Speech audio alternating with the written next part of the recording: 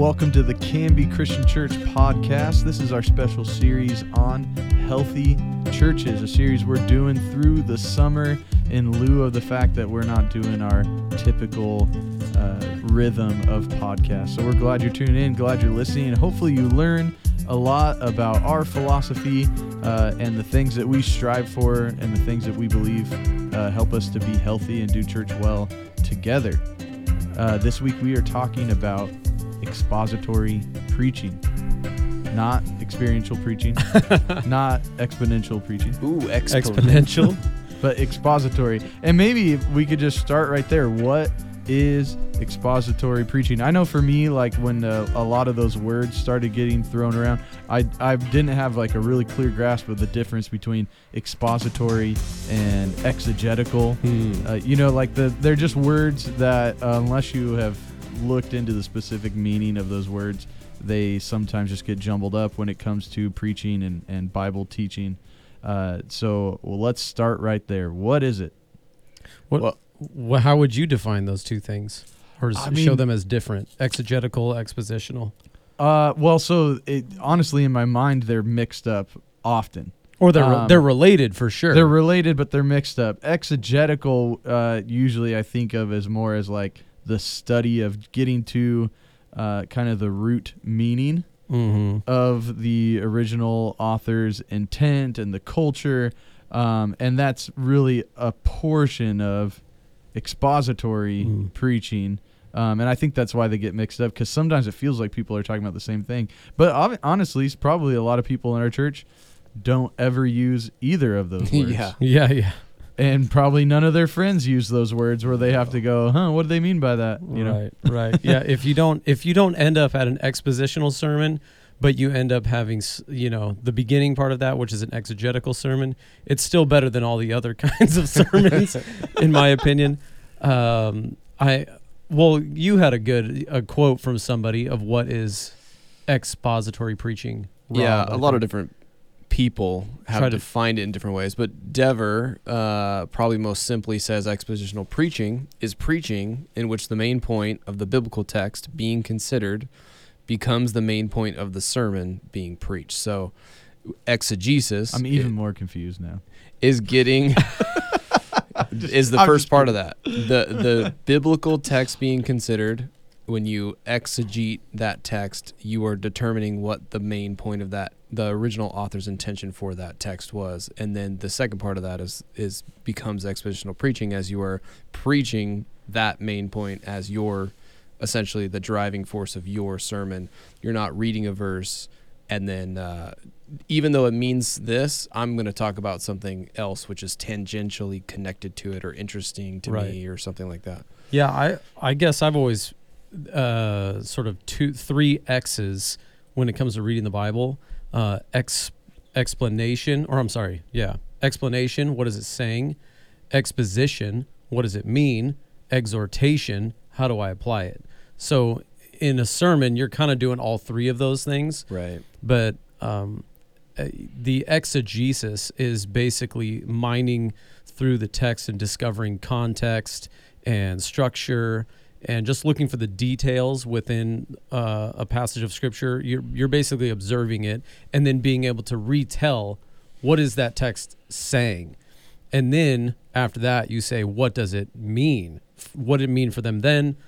And therefore, what does it mean for us now in light of what it meant for them then? And so anyway, expositional preaching and expository communication of a passage of Scripture is essentially bringing to light or exposing really the meaning of the central meaning of a passage of Scripture. And so as an example, we'll give an example of the negative. I remember going to a church, or I think I was watching online years ago, and the guy was preaching, you could tell it was a Dave Ramsey thing on a Sunday morning. He was doing like Financial Peace University. Don't get Rob riled up. Yeah, I'm not. This is no knock on Dave Ramsey or anything like that. This is just an example of what is not expositional preaching. He was preaching on basically financial peace and how being in debt is a bad thing, and he quoted the statement from Jesus, whom the Son sets free is free indeed. Of debt. And exactly, free of debt, right? So that was the application. Yeah. So that is an example of missing the actual meaning of what Jesus meant when he made that statement. And because you missed the meaning, or really the explanation, the proper explanation, you've missed the meaning and you've created a wrong application. And everybody in the audience is like, they're feeling like the itch is scratched, because the itch is, I need to get out of debt. It's my biggest problem in life right now. I need to get out of debt. And the preacher just validated that. You're right. Jesus also is saying your greatest issue is the debt that you have. And so this is the way to get out of it. It's what you call moralistic therapeutic deism preaching. Oh, boy. You're going to have to define each of those terms. It's You can't just throw out a big phrase like that. It's basically dumbing down or lessening what is our greatest need, and therefore our greatest, how Jesus satisfied that need, right? But I remember just going back. I remember listening to this guy and just ending the video right there, because I couldn't stand the fact that he was misquoting Jesus and applying this to like financial piece. Now, don't get me wrong, people should do their best to like not get into debt for many reasons. But that's not what Jesus was talking about. He was talking about being set free from the bondage of sin. And there's only one way to do that, and that's through grace. And so that's a great example of taking a passage of Scripture, reinterpreting it for your own purposes, taking it out of its context, applying it somewhere else, and then calling that spiritual. That does not build up God's people. Yeah. That creates moralism. That creates religiosity. When I say moralistic therapeutic deism, the therapy that they're getting in that session is, my greatest issue is like this debt, and it's causing all of these anger or resentment or whatever. So I really just need to relationship problems. Those are the things I need to get over, and debt is the way, or getting out of debt is the way to solve that. No, getting right with God is the way to solve that. So anyway, it's replacing all of those things. But that's the kind of preaching that unfortunately plagues many churches. And so yeah, and so that's a deism, obviously deity. It's a teaching about God. Right. And so it's a teaching about God that is simply to give you, moral actions you should take, and therapeutic, make you feel better, basically. Right. Yeah, is what feel you're saying. good about yourself. Here's things that make you feel good and teach you the right rules to follow about God, which is not what the Bible's about, which is not what good theology is about. Though good theology should probably make you feel good. For sure. Because you should feel loved by God, and you should feel the, gratitude for forgiveness, and good theology should lead you to right ways of living. But we see over and over that Jesus, how many times did Jesus say, you heard it said, blah, blah, blah. Yeah. But I tell you, let's go way beyond that. You heard this rule. Now let's take it way further. Right. And that's really when you do good preaching from the Bible, you get to places like that, not just a set of rules to follow. Yeah. I was thinking it was funny. I remember as a freshman in college, I didn't have a smartphone, and so I couldn't just look it up. But I was thinking as we were talking about that word exegesis, I thought as I was just trying to figure out what it meant with the context, I thought it had something to do, because I could tell people were when they were referring to it, they were talking about finding meaning from a Bible passage, and I thought it was Jesus, J-E-S-U-S, and I thought exegesis was you would go to a Bible passage and you would somehow find something that was referring to Jesus and pull that out and hold it up as I found the Jesus in this passage. I did exegesis. That's what I thought it was, because I was just confused and I couldn't just pull out my phone and Google it real quick to figure out what they're saying. It was all context clues. Yeah. I mean, exegesis, the antithesis of that would be eisegesis, which is reading into a text something that it is not saying. What we want it to say. But we want it to say it, yeah. And like this guy with the financial peace thing, he's reading into a passage of Scripture what it is not saying. And so that's what you call reader intent. You as the reader have an intent and a bias as you approach the text, whereas exegesis is the author intent. What is the author trying to communicate to me? And in many ways, they like we're going through this book, 9 Marks of a Healthy Church. His first chapter, Mark 1 of the 9 marks of what creates or demonstrates a healthy church, is this idea of expositional preaching. But he brings out in that it basically shows whether or not you're committed to what God's word is saying versus what I want him to say. Mm-hmm. And so I think that's a really important mark for obviously building a healthy church. Another example of eisegesis that pops into my head, a long time ago at a church I was at, I won't say who it was because it doesn't matter, but we borrowed a series from somebody through the Beatitudes. And I realized when you borrowed, what do you mean borrowed? This church, it was like person know? It was no, it was like it'd be a famous pastor who has a series, and he was marketing the series like a great series for your church to use and your church to use. Sure, buy the books and stock them in your library, that kind of thing. And I remember realizing partway through that he had rearranged the Beatitudes, like they were doing them out of order. And the reason for that is because it was taking them and basically putting them in an order that would be the same as a 12-step program. Wow. And so they literally rearranged the order of the Beatitudes to fit that 12-step program because that's how the series was going to run to help you heal from whatever had been bothering you, whatever you had been addicted to, whatever it was. And I remember thinking, like, that's like pretty weird. That we changed the Bible because we thought the 12-step program would be like the best way to help people. And we're really not using, and really that's kind of a bad interpretation of the Beatitudes anyways, saying that these are prescriptions for how to overcome addiction. Well, overcome anything really, any spiritual, because I don't think that's what the Beatitudes aren't like telling you to act. But the 12-step program act is. These ways. Yeah, exactly. And so that's what I mean. You took a good idea because the 12-step program has worked for a lot of people. Sure. And so it's probably going to bring healing to a lot of people, but you took it and you forced a Bible passage to fit it. Mm-hmm, and that's the wrong thing to do with a really good motivation. Right? Yeah, the good motivation people, was we want to help people. And then you kind of did this weird thing to the Bible. Right, 100%. Right. And that goes back to in anything church related, the end never justifies the means. You go back to the Old Testament, and I forget the guy's name. Now we're in Bible trivia time.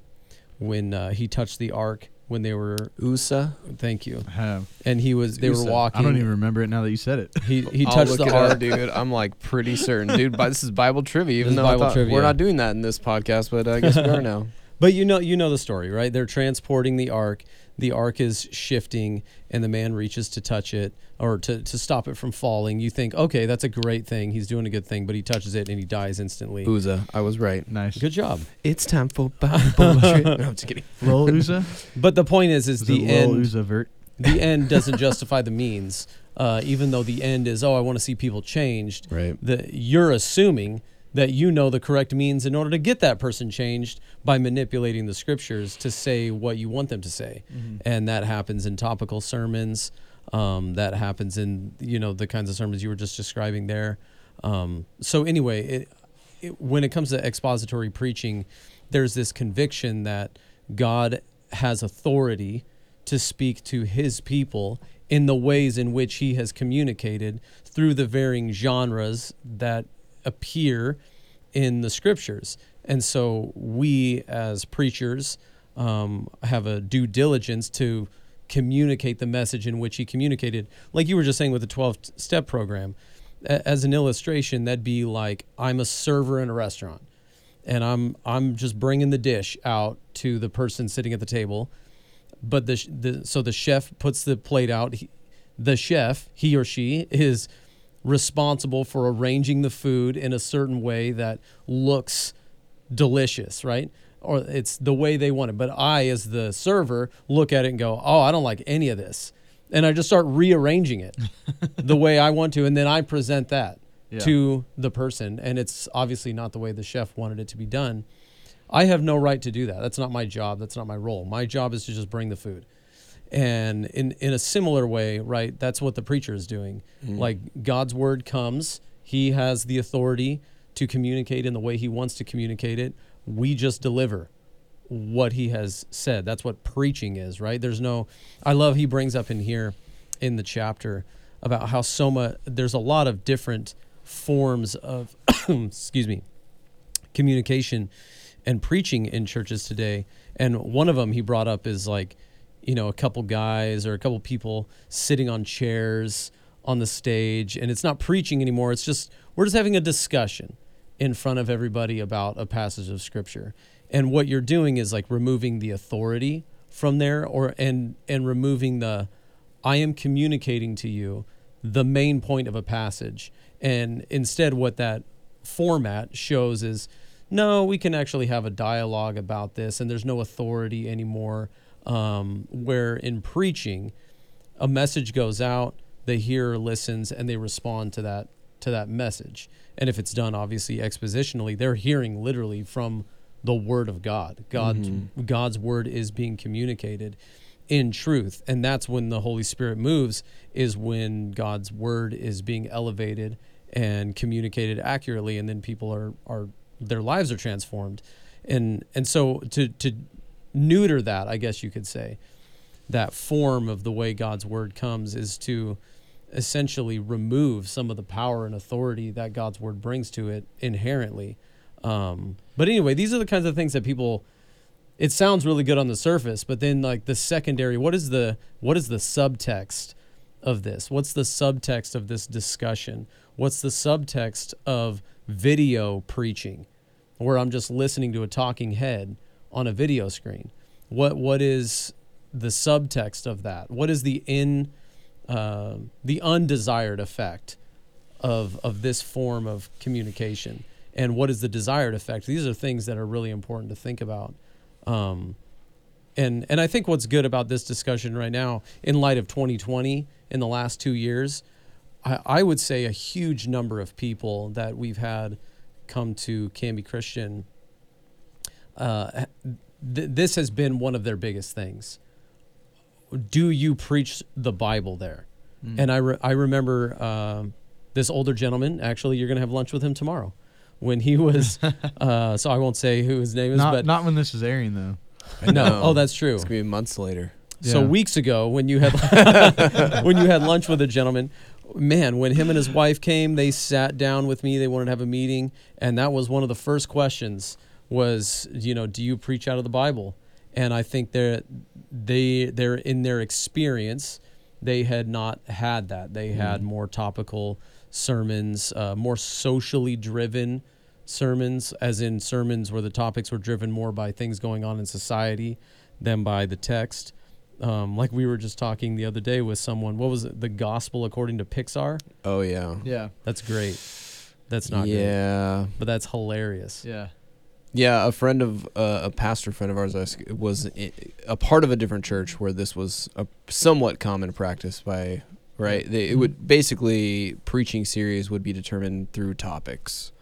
And so that's another whole thing we can get into, like what is topical preaching and stuff like that. But I don't want to derail your point that you were making. But you're just saying that when you came to Canby Christian, that was something people were looking for? Well, not even just when I was coming to Canby Christian. I'm saying more recently. More recently, I think there's been an awakening where people have really thought to themselves, what kind of church do I want to be a part of in this primary sense, which is coming from the pulpit? Like, what sort of communication are we getting? Are we getting topicals? Are we just getting feel-good sermons? Are we getting shallow, watered-down sermons? Like, what are we getting from the pastor or from the pastor and from the people who are preaching? And I think God's people want to hear the Bible. Yeah. And so I think it's incumbent upon the leadership to be preaching God's word, because I mean, let's just be honest. None of us have really anything good to say. No. We don't have anything that's going to truly help someone. But I believe God does, and we believe God does. And so why don't we just say it the way he says it? Now, that takes great faith, because psychologists would say, this is what will work. Do these things, and that will help somebody. Or sociologists will say these things in this way. You can't talk about gender like that, even though the Bible does that, because that would be offensive today. So you can't talk like that. And so it takes a great deal of faith to say, no, I'm actually going to believe God and what he says, and then communicate to that to his people and leave the results up to him. And I wrote down here on one of my notes, when churches don't do expositional preaching, you may look at their statement of faith and it says they believe the scriptures as the authoritative, inerrant, inspired word of God. It is our final authority in the church. All the great, this is what we should believe about the scriptures. But then I will say the James remark, you say you have faith without works. Show me your faith by your word, or I'll know your faith by your works. Right. You say you believe the scriptures have authority, and yet you don't preach them with authority. You preach these topicals, or something on whatever topic in society that is that day, and it may not be an unbiblical sermon, but you're communicating it in a way that the Bible itself doesn't communicate it. It's not either the genre or that passage of scripture or whatever it is. And so I would challenge people to really think through how is their actual theology of scripture being played out through their preaching and the way that they apply that pastorally to people from the pulpit. But I think that's a really important thing. But what were you going to say about topical sermins?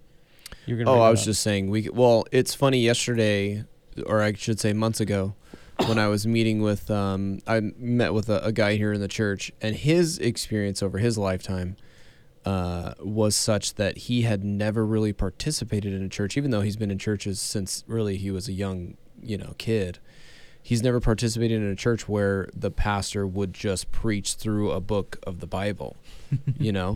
And I was telling Aaron, I'm pretty fortunate that when I became a Christian, basically I had a little bit of weirdness here and there throughout, but I was pretty heavily influenced by like Calvary Chapel, who are verse by verse. They do generally preach through the text. And yes, they do have, some issues with regard to nuance as far as some eisegesis is happening in there. But anyways, Lots I've always of eisegesis. Yeah. And it depends on the preacher. It depends on the sermon. Some guys are some good. sermons are right on. Some sermons are like, okay, I think you're stretching, Yeah. And that's true probably for us too. I'm sure we've preached a few messages and we're like, did I maybe misstep there? And I'm not saying in recent years, but early on, no doubt. But all that to say is that my experience was not the sermon series coming up is the gospel according to Pixar, and it's like we're gonna start with the movie Toy Story, and what is Toy Story about? Oh, it's about friendship. Okay, cool. Let's find 2 or 3 verses from the Old and New Testament about friendship, and then sort of cherry pick and talk about friendship. To me, that's just like sort of absurd, but like, because that's not my experience, and I also like know that that's just sort of just sounds ridiculous. But the thing is, many churches do that. And so I think I was kind of like a little shocked, a little dumbfounded by that. Right.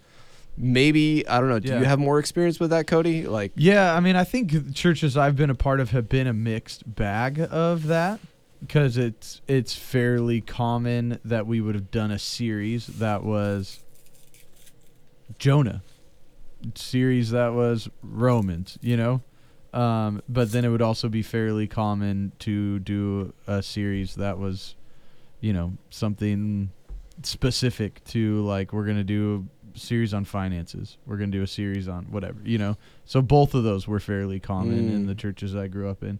But I was saying, I think, like, we were talking about this the other day, and I was saying, because when I not really preached very many sermons, I would get into a situation where we're mid-series, and I get, Cody, you're going to talk on friendship.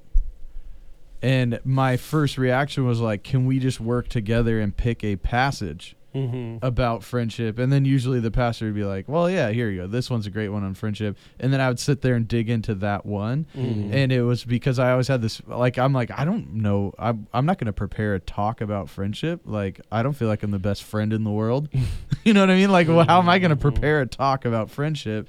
And I naturally was like, give me one thing to dig into, and you dissect that. And, you know, because we picked one we already know is about friendship, the talk will be about friendship. Before I even realized it was because I was drawn to this style of preaching, like specifically, let's figure out what this passage of the Bible says. And probably some of that was, you know, I was in college that was talking about exegesis, even though I didn't know what it meant, you know, like, so obviously there was some of that stuff was sneaking through into my brain. But I think that same feeling is why it's so common, especially among, you know, kind of our restoration movement type churches, to have those series that just get passed around, because I think that probably that same feeling. Like, I can't make up really insightful stuff about friendship. So I need something else to draw from. And so if I'm trying to, you know, like, so what we end up doing is just drawing from people who are great communicators that make great series. So now I'm going to do the Not a Fan series because that one's really cool. And then I'm going to do the Purpose Driven Church series because that one was really cool. And then, you know, I'll hit For the Life of the World, and I'll hit Restore, and I'll hit How to Neighbor, and I'll hit Who Needs God. And, you know, and you just start borrowing them because somebody actually really, really smart put a lot of work into those. But I can't do that over and over and over. And then it's like, okay, but what are we doing? Like, why don't we just go back to the Bible then? If we have to find some genius to copy a set of talks he did over and over, like, why don't we just go to the smartest book there is and dig into that? And a lot of those, what happens is a lot of those topical series, like, what they should be is classes, right? Like, I think you don't love Andy Stanley, but I think Andy Stanley's Who Needs God series, I think it's awesome. It's a Sunday school class. It's about what atheism is and what's the new atheism. The new atheism is a specific set of beliefs. So when you talk to someone about it, you're talking about a specific set of beliefs. And basically the whole series is who needs God? Maybe nobody, maybe everybody. This is what atheism is. This is what we believe. What are your obstacles? Like, it's cool. It's a cool series. It'd be a great Sunday school class. And you could see that probably being a worthwhile one for people who think they'll talk and interact with atheists every once in a while. Be a great Sunday school class. Like, the Pixar one probably wouldn't be a great Sunday school class. That'd be a dumb Sunday school class. No one would want to come to a class about that. And so that's me buzzing. So. And so, I mean, I think it's funny that something that wouldn't be intellectual enough to be used as a standalone class could make it to a set of talks for a Sunday morning sermon. You know what I mean? Like, and that's kind of the dangerous place you get to when you're trying to entertain. Or even in youth group, which I spent a lot of time in a young adults youth ministry, you would do topicals on relationships. But for a Sunday morning, that's an interesting question too. Like, so define what a topical sermon would be. Is there a better way to do it, a wrong way to do it? What would you say, Aaron? Like, I don't think topicals are like just never do a topical. I mean, you just did one not too long ago, Rob, on prayer. Well, actually, from Nehemiah. With regard to that specific sermon, and I was saying this, and you can correct me if I'm wrong. So yes, I'm going to preach a one-off sermon. We're not preaching in Romans. I was looking at our core values, and prayer was one of them. But I didn't do like, here's 5, helpful things about prayer, and then I like picked multiple things. I basically exposited Nehemiah 1. Right. So, but that was an expository sermon from Nehemiah 1 because the main emphasis of that part of Nehemiah was the prayer of Nehemiah, and therefore we were looking at prayer. But is that a topical or is that an expositional sermon? I feel like that's topical in the sense that, I mean, you didn't blindly pick Nehemiah 1, right? Right. You wanted to teach on prayer, so you went to a great set of Bible teaching about prayer. You know what I mean? So that's kind of topical where you are picking something on purpose.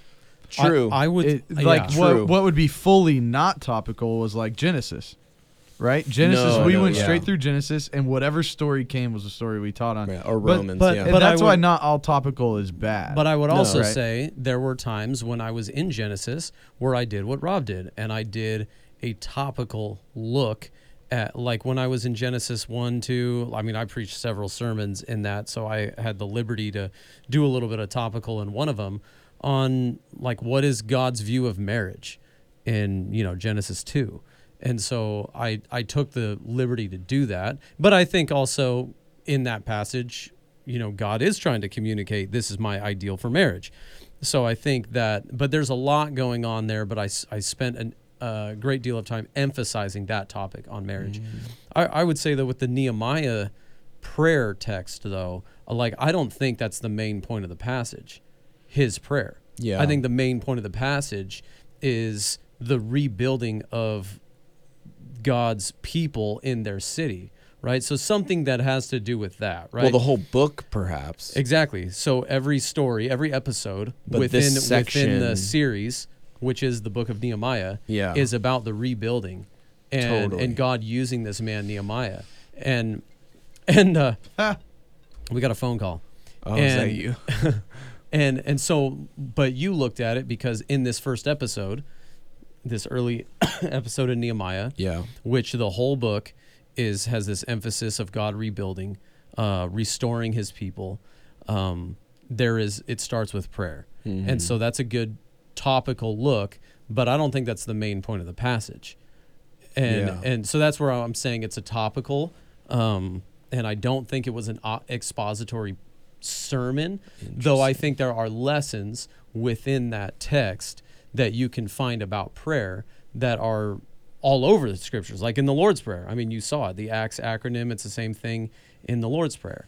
Now, the Lord's Prayer, that if you exposited that would be a topical also on prayer, because that's what it is. It's expositional and topical. But I still think you're expositing that section. The main point of the text is the main point of the sermon. So is that the main point? It's a point. I think that's teaching the on prayer. I think that not principles of prayer. That was the title of your sermon. Principles of prayer. It was part. Yeah. So what I'm saying, thinking, I'm talking about I don't think the that Sermon on the text, Mount when they say like teach us how to pray, and then he teaches them how to pray. Oh, okay. I mean, is that not the main point of that section? No, that's what I'm saying. I'm saying okay. that would be expositional and topical, and that's the same thing. Yeah. But in your situation with Nehemiah, and I'm not saying it's a wrong thing what you did. I'm just saying I wouldn't categorize that as expositional because it isn't the main point of Nehemiah 1. Right. It is. There are things that you can look at within there, topically, theologically. Like I'm going to do that this week. I'm going to look at it at the end of Romans 16. This week, what you're looking at Romans 16, and I was actually going to ask you about this, is the main point of this text is just to greet a bunch of people he knows. I know, yeah. But like, yeah, and then the second part is the division. He's just going to eisegete some stuff into it. I'm basically going to say, what does this passage teach us about the church? But you explain the main point, and then you say, then you do the whole David Helm situation. So like, anyways, I don't know. We're getting into the weeds, I think, a little bit with this. I think we're just defining what is the difference between like a close relationship between a topical and an expositional sermon, because if you do a topical but stay in one passage of scripture, it may still not be an expositional sermon. It's still a topical, where like the classic example of a topical sermon is you just grab verses from all over the Bible, take them out of context, right? But then basically cause them to fit what you want to talk about, with maybe friendship, maybe finance, maybe prayer, you maybe may not whatever, even. That's the dangerous. But that's topical. Dangerous for sure. I mean, you could grab verses that all relate and it's biblical, but it's not expositional. Right. And so that's where I'm saying it's not a bad thing to do topical sermons, but if it's the regular diet of the church, that's when it becomes not something that's going to produce health in the church. Like, here's an example. Here's a good quote from the book about topical sermons.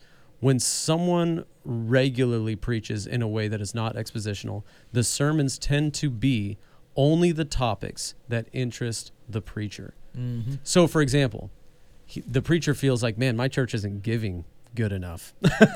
I'm going to do a 5-week series on giving or on finances or whatever, and I'm going to include giving in that.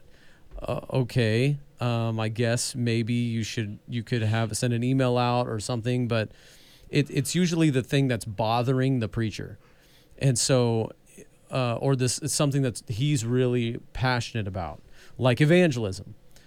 So evangelism is a great thing, but every single passage doesn't lead to the application of evangelism. But yet an evangelistic sort of bent-minded preacher might always twist or eisegete evangelism into every passage of Scripture. I remember this pastor that I used to be really close with. He had a passion for evangelism and for people to be used by God. He was a motivational speaker, right? He wanted to motivate people to be used and then primarily to be used to go do evangelism. And I remember him saying, I only have one thing I ever talk about. I could be preaching on the Ark of the Covenant and I will somehow get that sermon to communicate that people should be used by God and they should tell people about Jesus. And I just remember listening to him going, that is the weirdest thing I've ever heard. I appreciate that you're passionate about people being used by God and evangelism, but maybe God has something to say other than those two things in maybe the Ark of the Covenant. Maybe there's something about his holiness in there.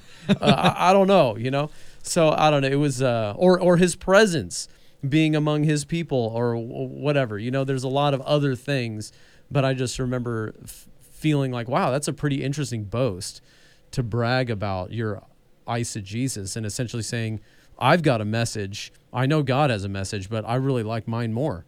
And so I'm going to communicate mine over and above what he wants to say. Even if I say it, I'm going to make mine the main point and the thing that people walk away with. Yeah. And so I think that's a big point. Like he says here, sermons tend to be only the topics that interest the preacher. The other side of that, because we're not just talking about the preacher now, we're also talking about the hearers, because the people listening to this podcast or, people who come to a church, they also walk in wanting to hear the topics that interest them.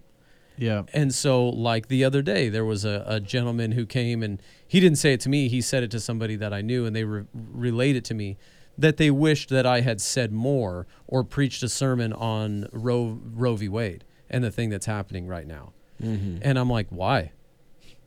Obviously I'm really I hope that abortion becomes outlawed, the kinds of abortion that's happening in our country every single day.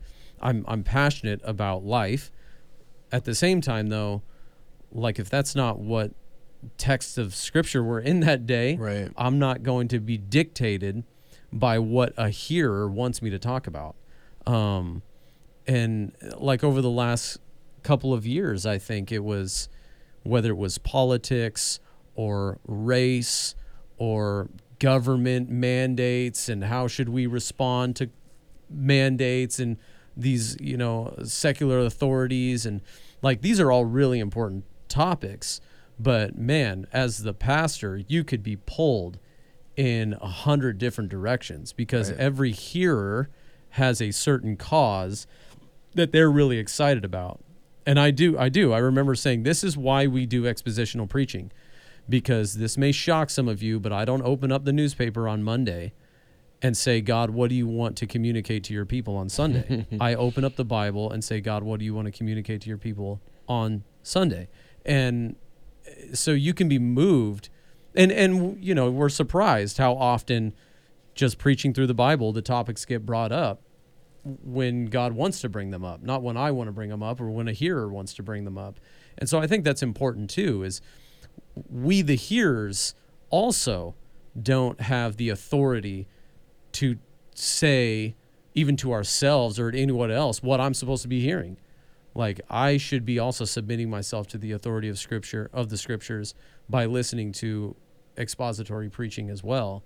And I think those are really important things to consider. Because me, the preacher, I don't always know what to talk about, and sometimes I'm falling down the rabbit hole, and I probably shouldn't be, and I'm leading people down that crazy train, but then other people are already on the crazy train and they need to be let off. Mm-hmm. And the way back on the tracks is through the preaching of God's word and what he's trying to say. And so I think having God's word as the central role there is important. Yeah. Well, and God's word is living and active, right? Like the Mm-hmm. Bible, like it's not joking around when it says that. It Right. means it. Like this is useful today. And that's the point of the expository preaching. We're trying to get at the root of what the message was to a specific people at a specific time. And what is it? We pass it through theological reflection. Yeah. And we, adorn it with things that will help people understand it and grasp it to communicate it well to a people that are in our specific context. So whatever you preached on Sunday, I mean, it should probably have an impact on what you believe about Roe v. Wade.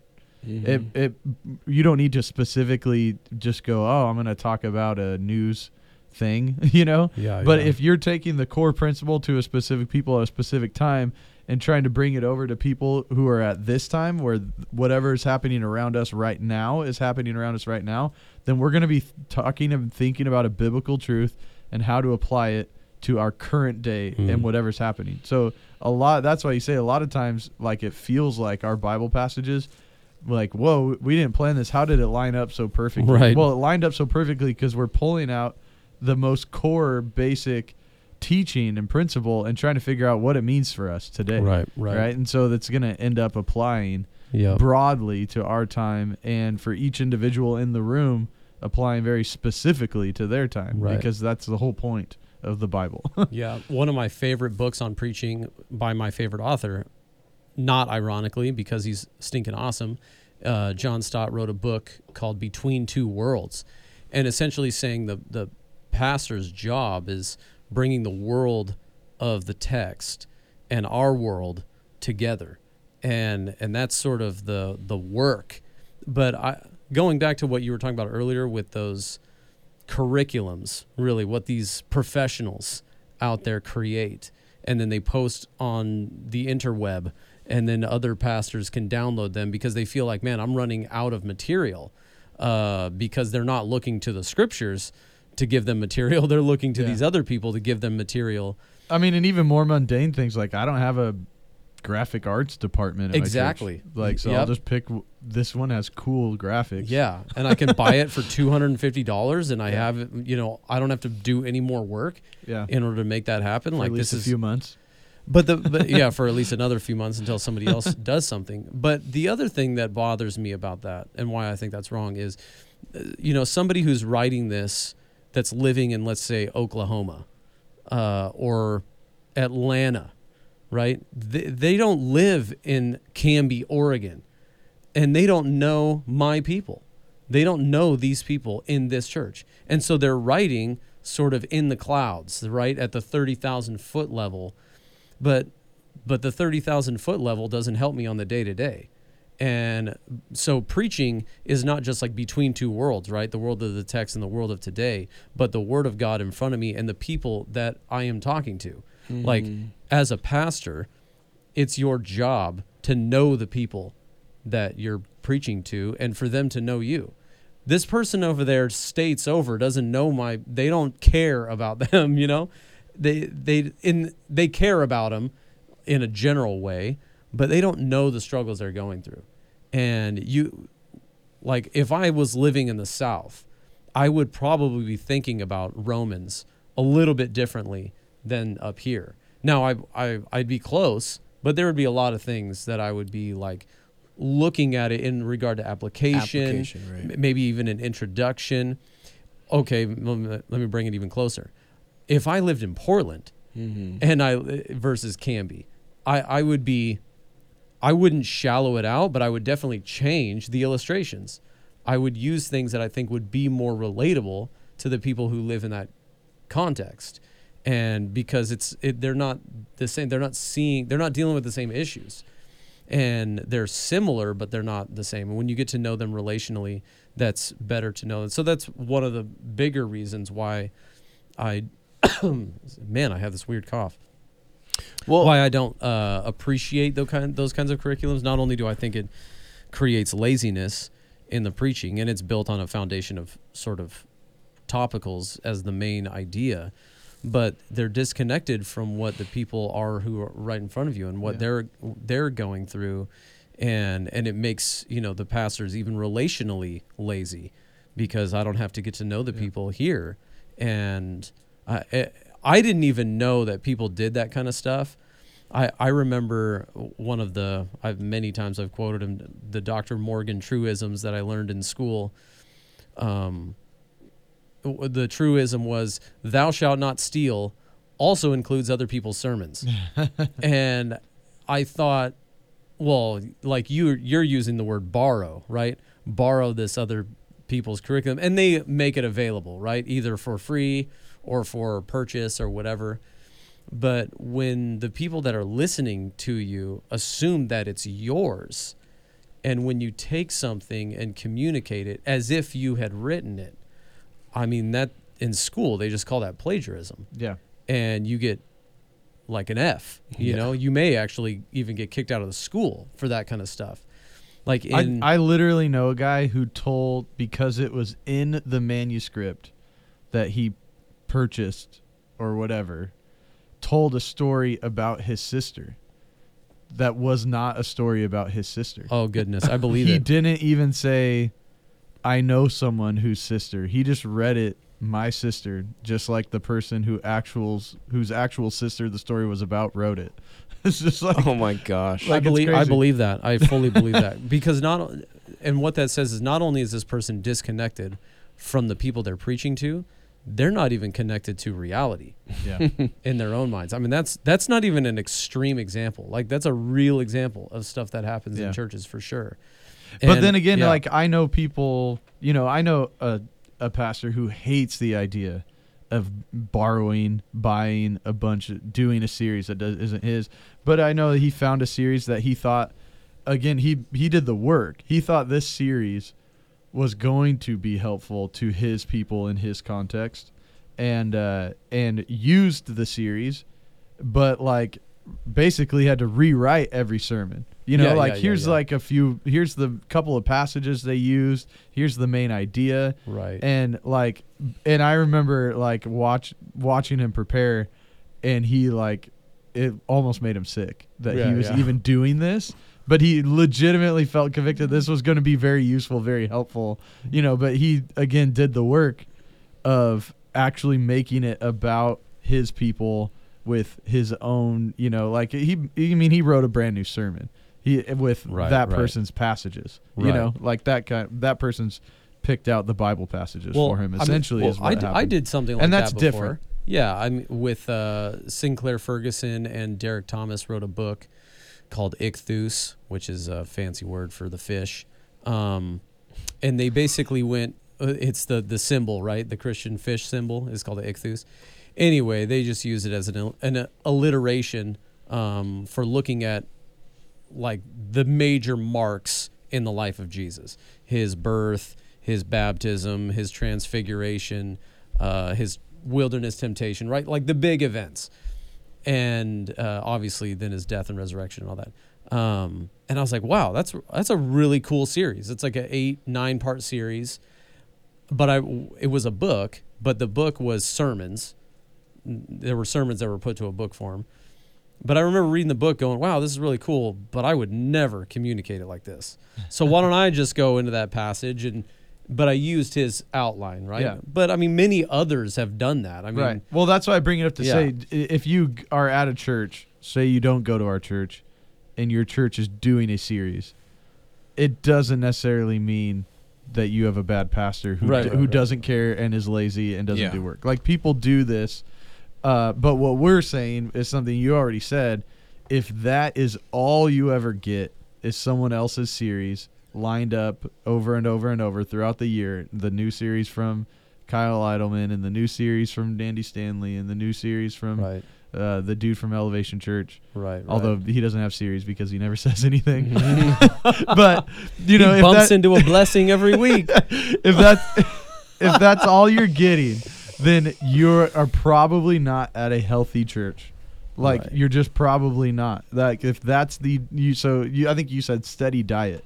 Your steady diet should be real Bible passages that someone takes and understands the context and the main message to the original audience and passes it through the hard work of understanding what that specific thing would mean to your audience today. Yeah. That should be what you get most Sundays. Yeah. And if you're not, it's probably not helping your church very much. No, for sure. I would also say, too, adding to what I was talking about earlier, about the preacher sort of hobby horses his topics that he likes if he does topical sermons.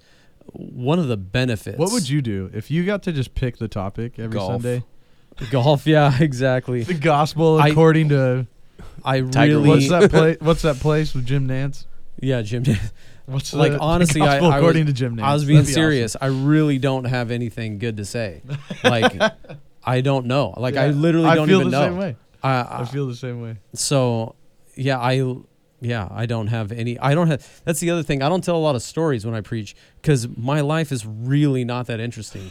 Even to me, like I feel like you preach almost every Sunday. Yeah, I'm gonna run out of stories for sure. Like so, yeah, Rob or we could get up and tell a story because we only have to do it a few times a year. But if we were preaching 48 sermons a year, right? We don't have 48 great life stories. Totally, and even if I tried to do something like that, it's sort of strange. It's like I'm not the most interesting man in the world, you know? Or like, how does an interesting happen to this guy every week? That's so weird, you know?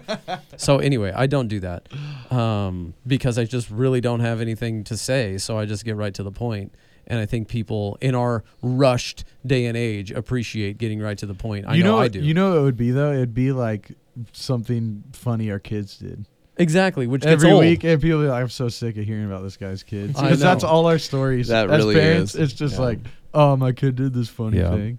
Well, and when you do that, you alienate a group of your audience. Maybe their kids are older, they're out of the house. They're like, "Man, that would have been a cool joke back when I had kids, but I'm over this. I want to hear about like, I don't know, my retirement home or something, or like my." You know, you just want to hear about different things, you know, as you get... Doesn't it take a long time to get to the mailbox these days? I know. It's so... What's the deal with airplane food, am I right? Why don't they just make the whole airplane out of the little black box? Oh, my goodness. Exactly. So I don't want to hobby horse on a topic that I want to talk about because I really don't have anything to talk about. But the other thing is... there are some subjects that pastors, they like to do these topicals that are really easy. Evangelism. Who's going to argue against a series on evangelism? But when you start getting into like, what does the Bible actually say about sin? What does the Bible actually say about divorce and remarriage? Like, because there are passages of Scripture that talk about that. What does the Bible say about a lot of different subjects that we want to avoid? I remember going through Genesis, and I just kept laughing, I felt like, in my prayer life, because when I landed on the text where I had to preach on circumcision, I was like, you know, when pastors say, hey, let's read through the Bible through the year. You don't have a life story about that? No, I don't. I also Sorry, that got way too personal. Yeah. Well, you know, maybe if I had boys, but I had girls. That's so true. I don't have a story about that. And even if I did, I probably wouldn't tell it because no one would remember the sermon. They'd remember the illustration. But anyway, my point is expositional preaching helps pastors to preach the subjects that they don't even want to talk about. And again, going back to sometimes they want to talk about the things that they only want to talk about. And expositional preaching helps them to avoid that error, but it also helps them to avoid the other error, which is avoiding the harder subjects or just the harder passages of Scripture that we don't want to get to. Like, I don't know, the Book of the 12, the entire minor prophets. Like you were just talking about your brother-in-law, their church preaching through Amos. I mean, when was the last time you heard a church preaching through Amos or, Habakkuk or something like that? They preach in Jonah. There's some that are easier to do, and people like doing them because they have well-known stories in them and things like that. But for the most part, a lot of the Bible is avoided because it's hard language. The genre is difficult. They're saying hard things. But then there's others that are used a lot because they feel like they're more relatable. Yeah. So they only stay right there. Right. And you basically end up with a kid's Bible. Like when you flip through your kid's Bible and it only has 20 stories in it. Yep. Yep. That's exactly right. Or just some people like they preach stories. They're just really good storytellers. And so they only like to preach the stories. They don't want to preach like the Psalms, which is a series that we're doing. Mm-hmm. Or I'm saying that now. But we don't want to. We're like currently in. We're currently in, currently not as teaching we're recording the podcast, but we're currently in it as this one drops. But the point is, this cough is just totally annoying me. Sorry. Is it forces us into passages of Scripture. But when we communicate to our people, hey, read through the Bible, and then they read through the Bible, and they come to these really weird passages of Scripture, what is it communicating indirectly? The subtext of our not preaching through these passages of Scripture, and yet they read them and they think, is there something like I'm missing here with this circumcision thing? Because it keeps coming up over and over and over again all throughout the Bible. Like I'm just seeing this theme, and I'm wondering what that means, and yet, they've never heard it preached on before. And so they want to hear preaching on like politics, or they want to hear preaching on these things because they're like, oh, I don't hear enough about that. But when was the last time you heard about an actual biblical theme preached through those things? So anyway, I think it's important for us to do that so we're not skipping over really significant portions of Scripture.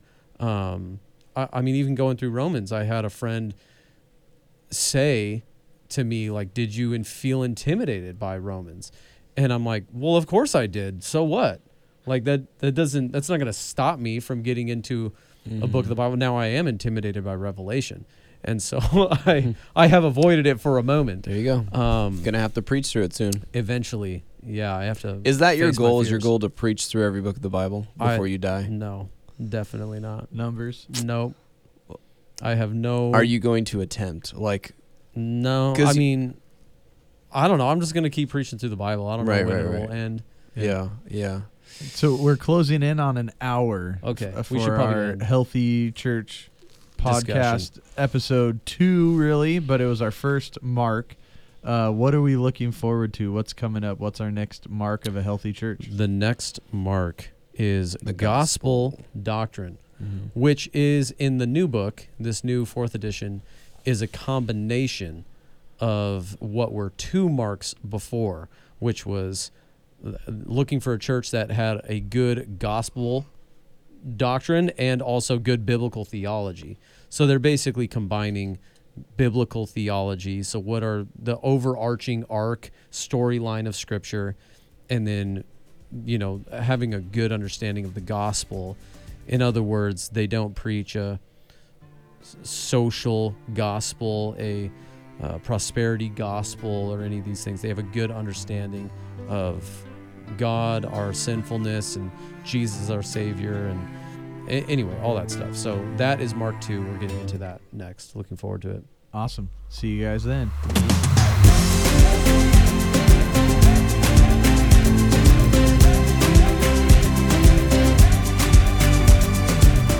Thank you for listening to the Canby Christian Church podcast. For more information about the church and its ministries, visit canbychristian.org.